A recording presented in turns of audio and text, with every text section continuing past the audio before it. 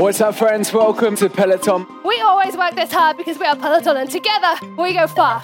Remember, you are not alone. I'm right there with you. Progress, not perfection. You've done the hardest part.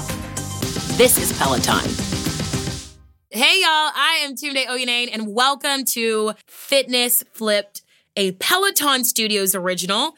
Fitness Flipped is the show about flipping the script on all the things we think we know about fitness. Our theme this week is body image and how we transform a relationship to our body, not only through fitness, but also through the stories that we tell ourselves about our bodies.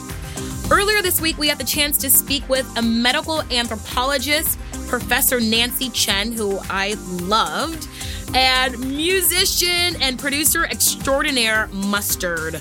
We talked about how body ideals and images are actually formed, how powerful they are, and what it means to be in the thick of a transformation. Transformation, not like the before and after picture thing, but transformation as it relates to our relationship with our bodies and our body image, the image that we hold of our body.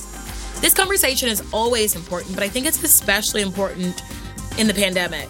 COVID hasn't been helpful for our body image and the way that we see ourselves. Studies actually show that the pandemic has negatively affected how attractive people feel about themselves.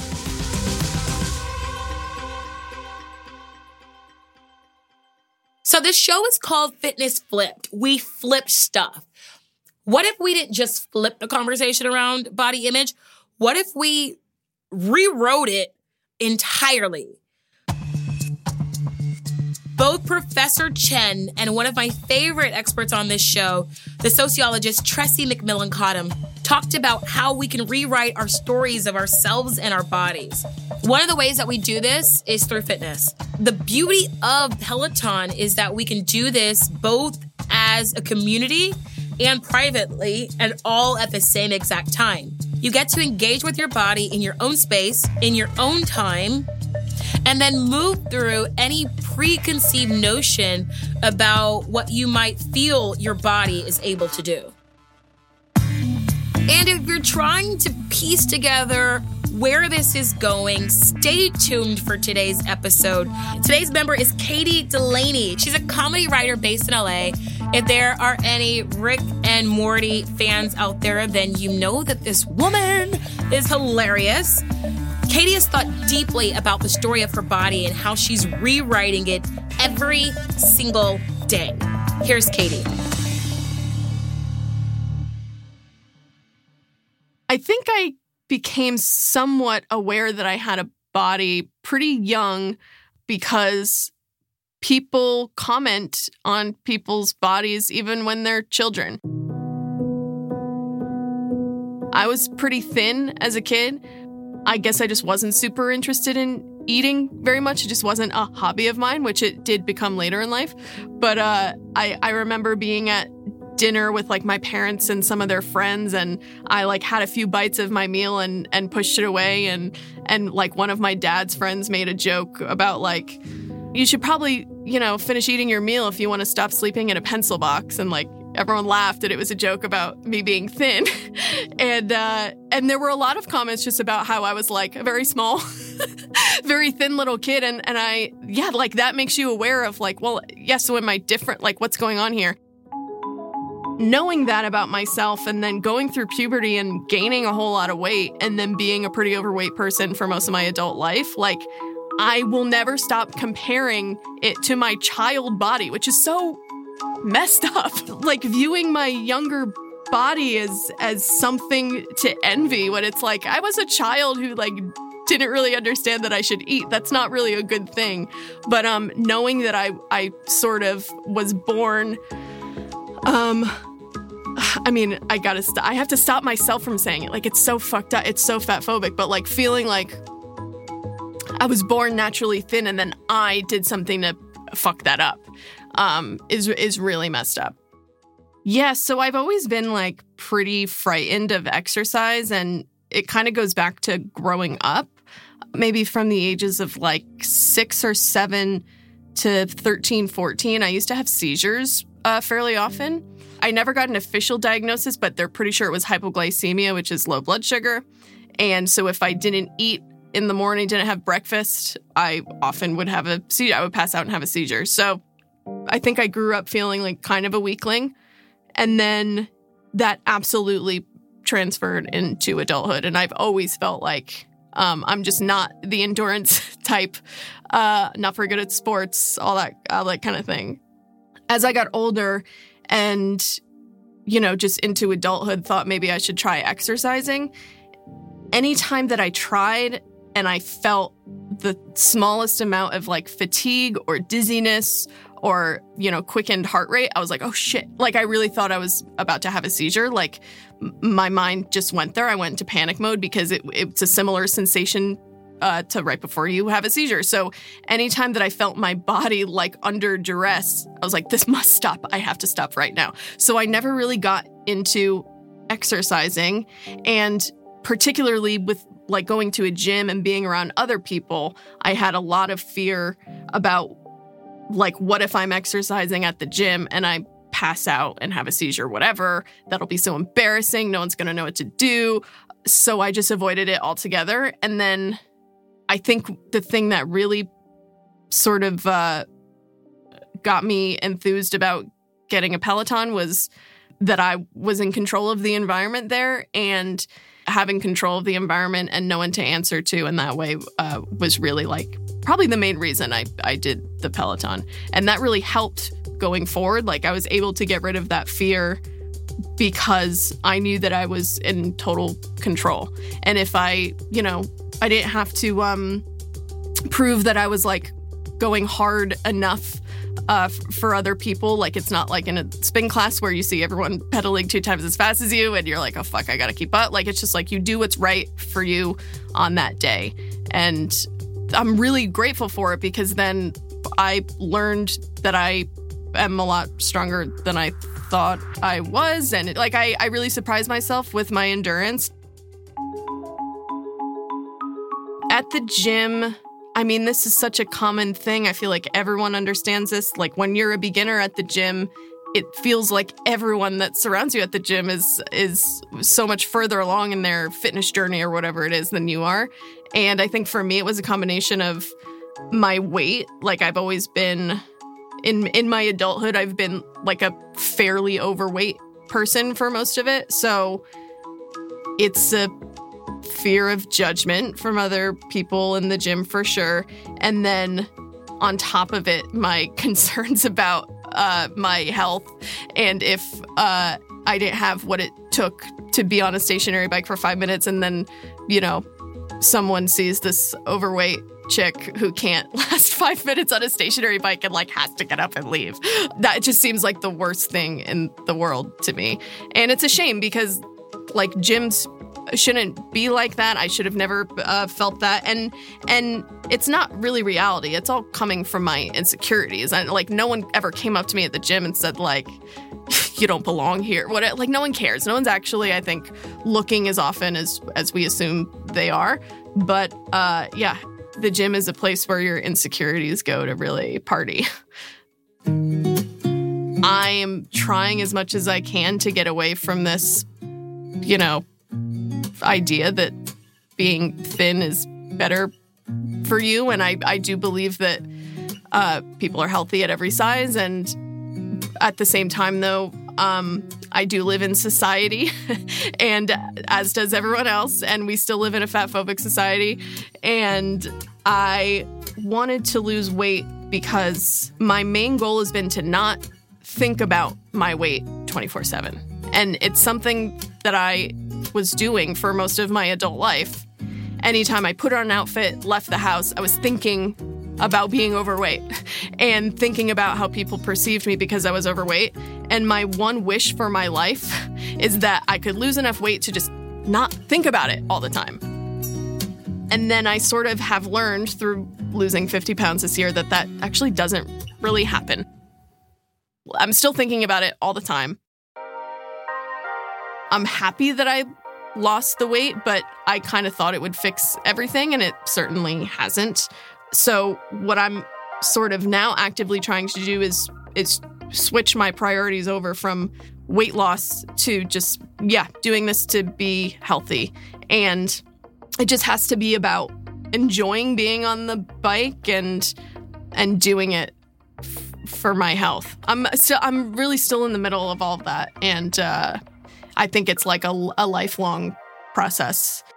Like, I don't think anyone, or at least I don't know anyone who feels 100% good about their body all the time.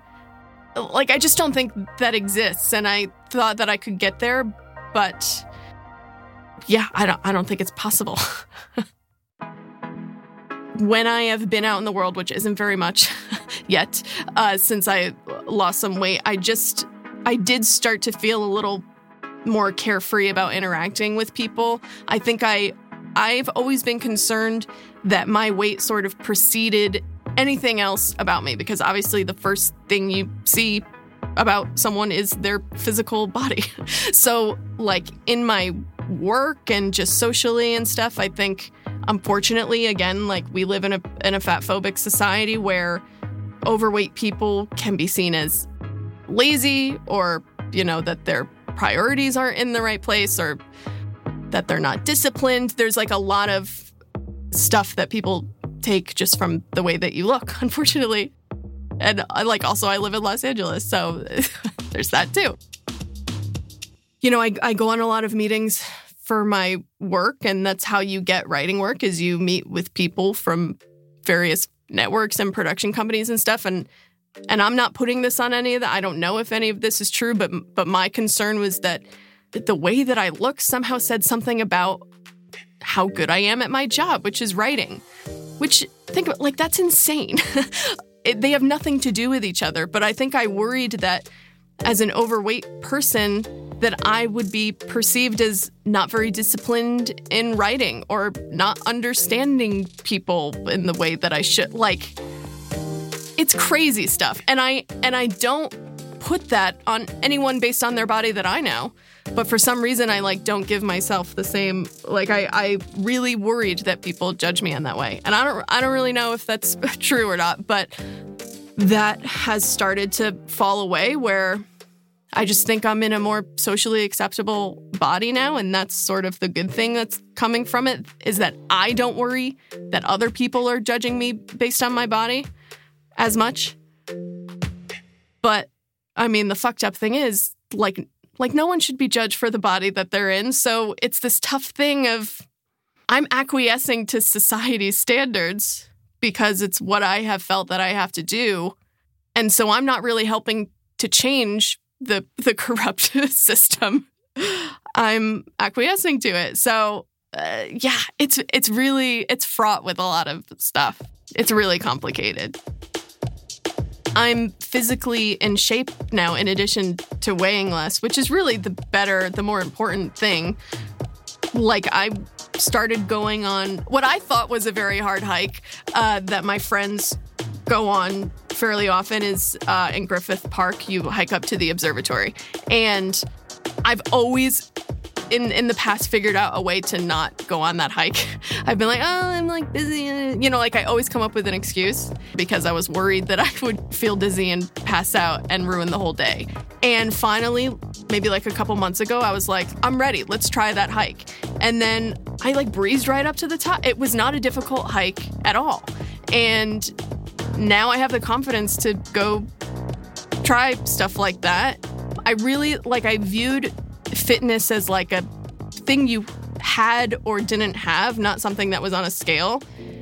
And I really viewed it as this life or death thing, that if I couldn't complete a hike and I had to turn around and go back down, that my life would be over or something.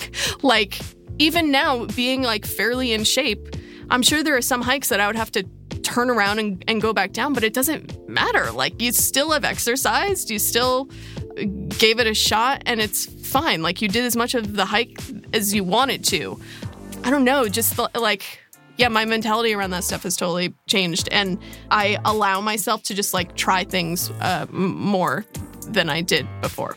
I always had this fear, I was going to die if I tried this thing that I maybe wasn't sure I could complete. And it's just such a binary way of looking at the world. It's really sad, honestly.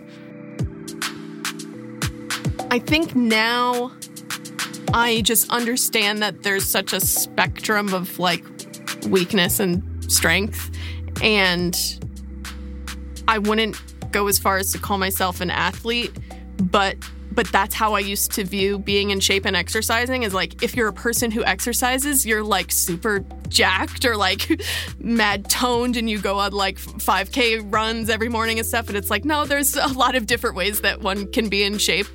And it's, you know, I'm 33 years old and I'm just sort of starting to learn that now. So it's really interesting.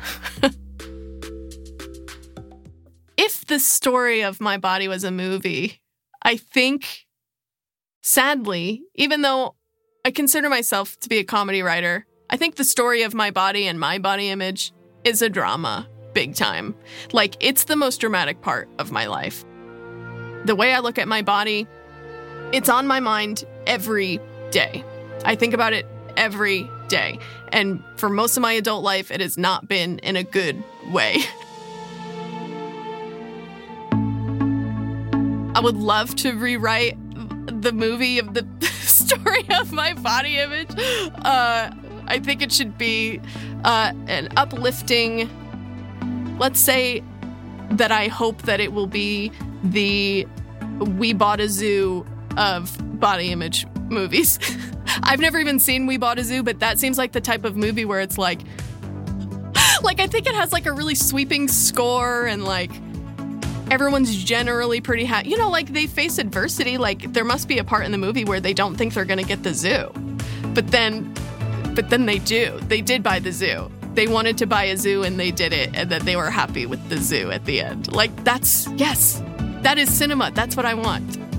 I want to buy a zoo. Girl, you better buy that zoo, get that zoo, live happily, and I hope I receive an invitation. Thank you so much, Katie, for your vulnerability and your thoughtfulness. Bodies are hard, and living in them and learning to live comfortably in them, much less loving them, can be so damn hard. So hard. I'm so glad that you're on that journey. I'm so glad that you're doing so many things, and I'm so glad that you're building that confidence.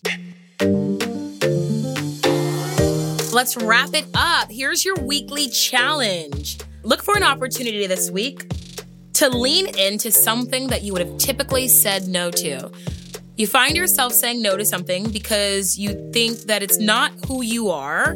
This week, lean into it. Find yourself saying yes. Katie started going on those hikes. What are you going to do? I asked myself the same question. What am I going to do? Once you do it, I want to know exactly how good you felt about it after. Talk to us about it because we want to know. Find me at Tune to Tune Day and at One Peloton, #FitnessFlip. Friends, this is a great day. Go out and be great. Fitness Flip is a production of Peloton Studios.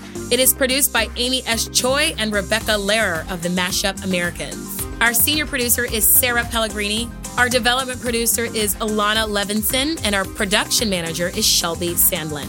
Fitness Flip is sound designed by Pedro Rafael Rosado. Original music composed by Jen Kwok and Jody Shelton. Special thanks to Jen Cotter, Jamie Herbert, Laura Petro, Amanda Hill, Danielle Mills, Tony Calandra, DJ John Michael, and Alexis Duncan.